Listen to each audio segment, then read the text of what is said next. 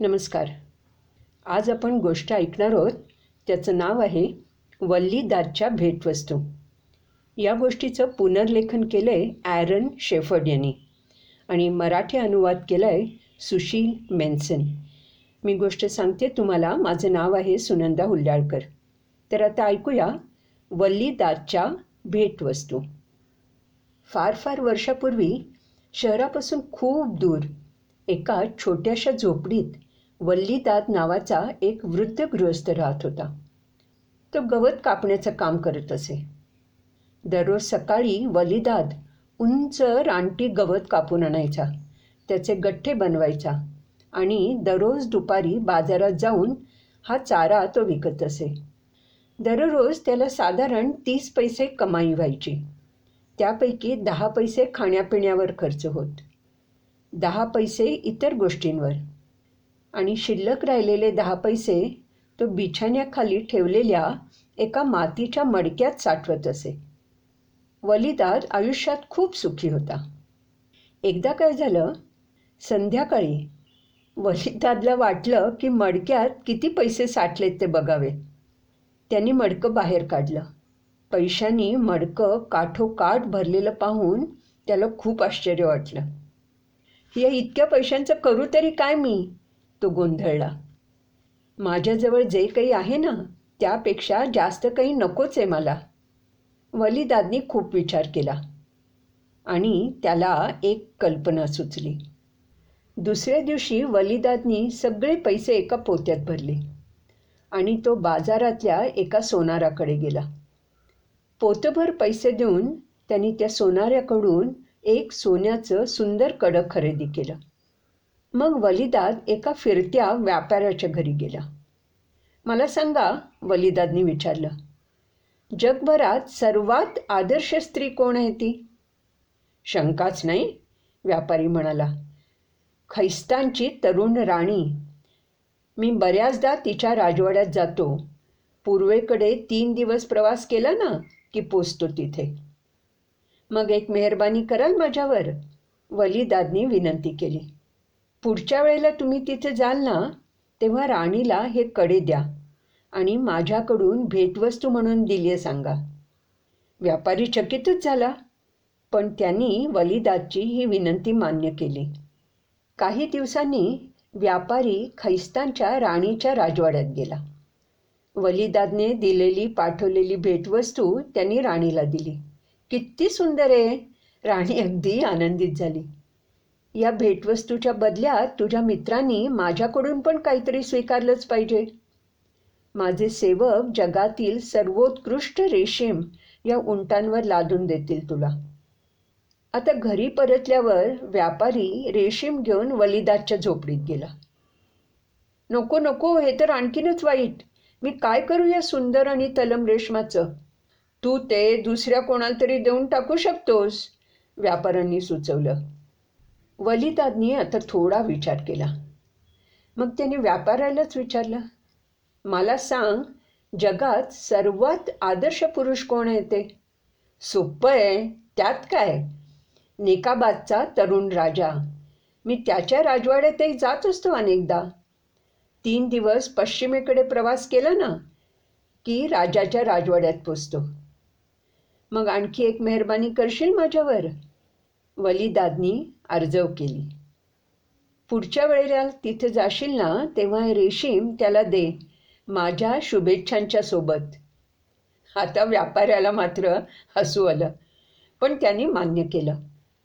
पुढच्या वेळेला तो नेकाबादला गेला तेव्हा त्याने राजाला ते रेशीम वल्लीदादकडून भेटवस्तू दिलंय म्हणून सांगितलं. अरे वा, उत्तम आहे रेशीम, राजा उद्गारला. पण या बदल्यात तुझ्या मित्रांनी माझ्याकडून माझे सर्वोत्कृष्ट असे 12 घोडे घेतलेच पाहिजेत. आता व्यापारी 12 घोडे घेऊन वल्लीदादकडे परतला. हे तर वाढतच चाललंय. वृद्ध वल्लीदाद आता गांगरला. या 12 घोड्यांचं काय करू मी? मग क्षणभर विचार करून वल्लीदाद म्हणाला, खरं ना, ही भेटवस्तू दुसऱ्या कोणाला तरी मिळायला पाहिजे. त्यांनी व्यापाऱ्याला सांगितलं, हे बघ, ऐक जरा, यातले 2 घोडे तू तुझ्यासाठी ठेव आणि उरलेले घोडे खैस्तांच्या राणीला दे. व्यापाराला आता चांगलीच गंमत वाटायला लागली, पण त्याने संमती दर्शवली. पुढच्या वेळेला तो राणीच्या राजवाड्यात गेला तेव्हा त्याने ते घोडे राणीला भेट दिले. राणी गोंधळली. ती प्रधानजींकडे कुजबुजली, हा वलिदाद सारख्या का भेटवस्तू पाठवतोय? मी तर त्याला ओळखत सुद्धा नाही. प्रधान म्हणाला, राणीसाहेब, तुम्ही असं करा, तुम्ही त्याचा आत्मविश्वासच खच्ची करा. त्याला इतकी मौल्यवान भेटवस्तू द्या की तो तिच्याशी बरोबरी करूच शकणार नाही. मग राणीने 12 घोड्यांच्या बदल्यात वलिदादाकडे 20 खेचरं पाठवली.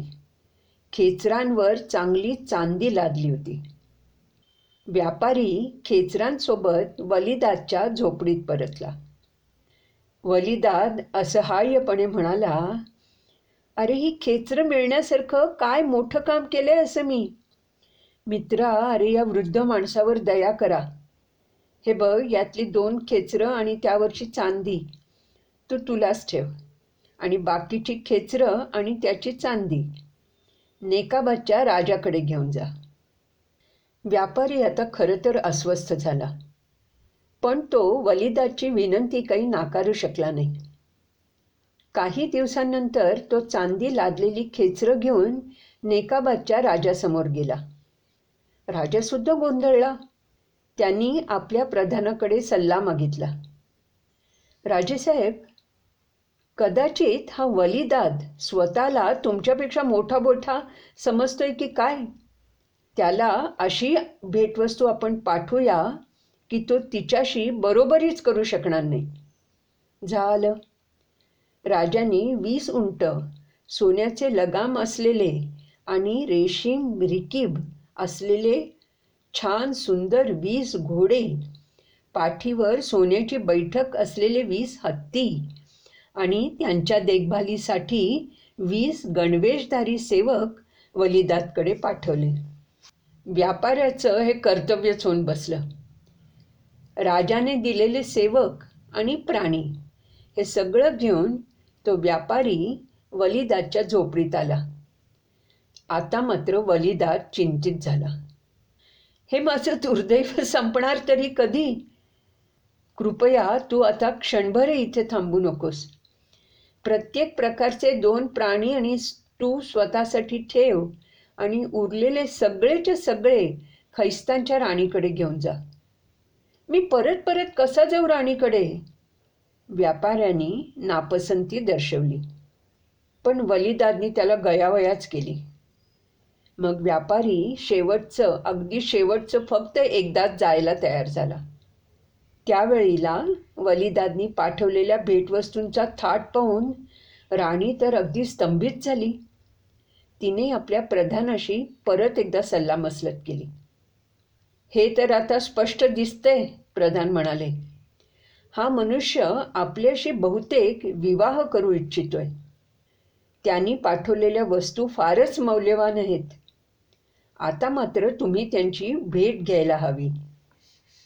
राणीने असंख्य घोडे, उंट आणि हत्ती असलेला एक काफिला तयार ठेवायचा आदेश दिला. भीतीने थरथर कापणाऱ्या व्यापाऱ्याला वाटाड्या बनवून राणी आणि तिचे दरबारी त्या महान वलिदादला भेटायला निघाले. 3ऱ्या दिवशी काफिल्याने एके ठिकाणी तळ ठोकला. राणीने त्या व्यापाऱ्याच्या हस्ते वलिदादकडे ती आल्याचा संदेश पाठवला. व्यापाऱ्याचा संदेश ऐकताच वलिदादचा चेहरा पडला. अरे देवा! थकल्या स्वरात तो म्हणाला, आता मला माझ्या या साऱ्या मूर्खपणाची चांगलीच किंमत चुकवावी लागणार. मला स्वतःला, तुला आणि राणीला सुद्धा खूप शरम वाटेल रे. असं वागलोय मी. आता काय करायचं? आता काहीच करता यायचं नाही, व्यापारी म्हणाला आणि तो परत काफिल्याकडे परतला. 2ऱ्या दिवशी पहाट होण्यापूर्वीच वलिदाद उठला. त्यांनी झोपडी सोडली. हाताशून म्हणाला, माझी लाडकी झोपडी ती. पण निरोप घेतोय ग आता तुझा. पुन्हा आपली भेट कधी होईल नाही होईल. वृद्ध वलिदाद झोपडीतून बाहेर पडला. पण थोडं दूर गेल्यावर त्याला मागून कोणाचा तरी आवाज ऐकू आला. कुठे चाललायस वलिदाद? अरे वलिदाद, थांब थांब. वलिदादनी मागे वळून पाहिलं. त्याला 2 अतिशय सुंदर स्त्रिया दिसल्या. त्या होत्या स्वर्गातल्या पऱ्या. वलिदादला ते कळून चुकलं. वलिदाद गुडघ्यांवर बसून रडायला लागला. मी मूर्ख आहे, मला जाऊ दे, मी शरमेनी ना अगदी अर्धमेला झालोय. अरे शरम तर तुझ्याजवळ फिरकूच शकत नाही, एक परी म्हणाली. तुझे कपडे जीर्ण असतील, फाटके असतील, पण तुझं हृदय मात्र राजाचं आहे. परीने वलिदादच्या खांद्याला स्पर्श केला. क्षणातच त्याच्या अंगावर त्या फाटक्या कपड्यांच्या जागी सुंदर कपडे दिसायला लागले. त्याच्या डोक्यावर दागिन्यांनी मढलेली पगडी सुद्धा आली. त्याच्या हातात गंजलेल्या विळ्याच्या ऐवजी चमकदार छडी दिसायला लागली. परत फिर आता, जसं घडायला पाहिजे तसंच घडेल, दुसरी परी म्हणाली. वलिदादनी मागे वळून पाहिलं. जिथे त्याची झोपडी होती ना, तिथे आता एक भव्य राजवाडा सूर्यप्रकाशात दिमाखानी चमकत होता. वलिदादला आश्चर्याचा धक्काच बसला.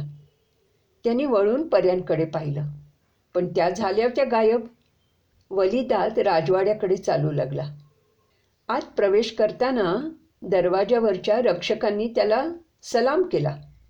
सेवक झुकून त्याला मुजरा करू लागले आणि पाहुण्यांचं स्वागत करण्यासाठी जास्तीची तयारीसुद्धा करू लागले. वलिदाद राजवाड्यातल्या असंख्य खोल्यांमधून फिरत होता. तेथील श्रीमंती वासून पाहत होता. अचानक 3 सेवक धावत त्याच्यापाशी आले. पूर्वेकडून एक काफिला आलाय, एका सेवकाने वर्दी दिली.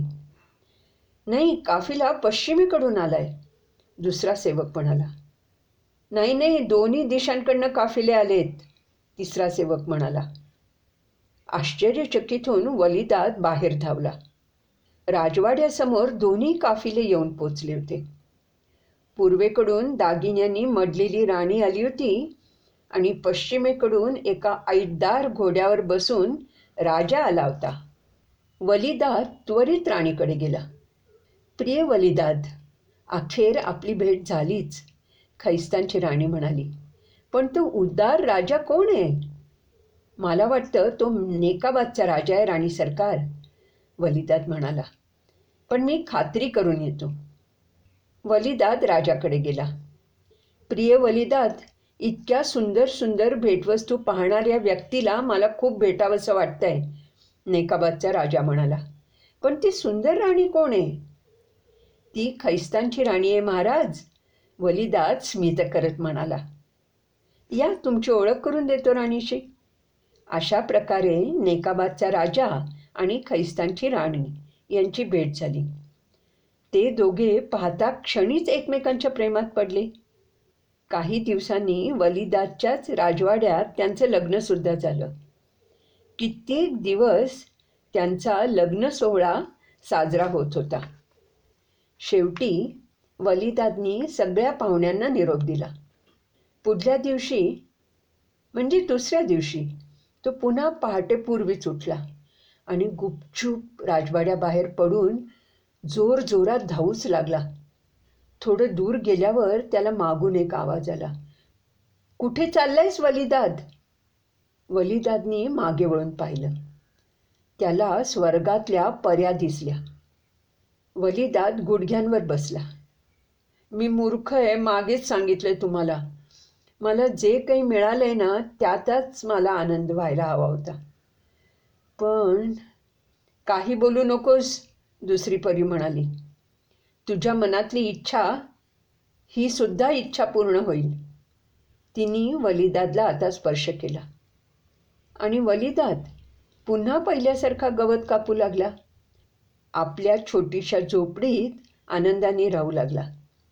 कधीकधी त्याला राजा आणि राणी यांची आठवण होत असे, पण त्यांना परत कधी भेटवस्तू पाठवायची नाही याची त्यांनी पुरेपूर काळजी घेतली आणि सुखात राहू लागला. धन्यवाद.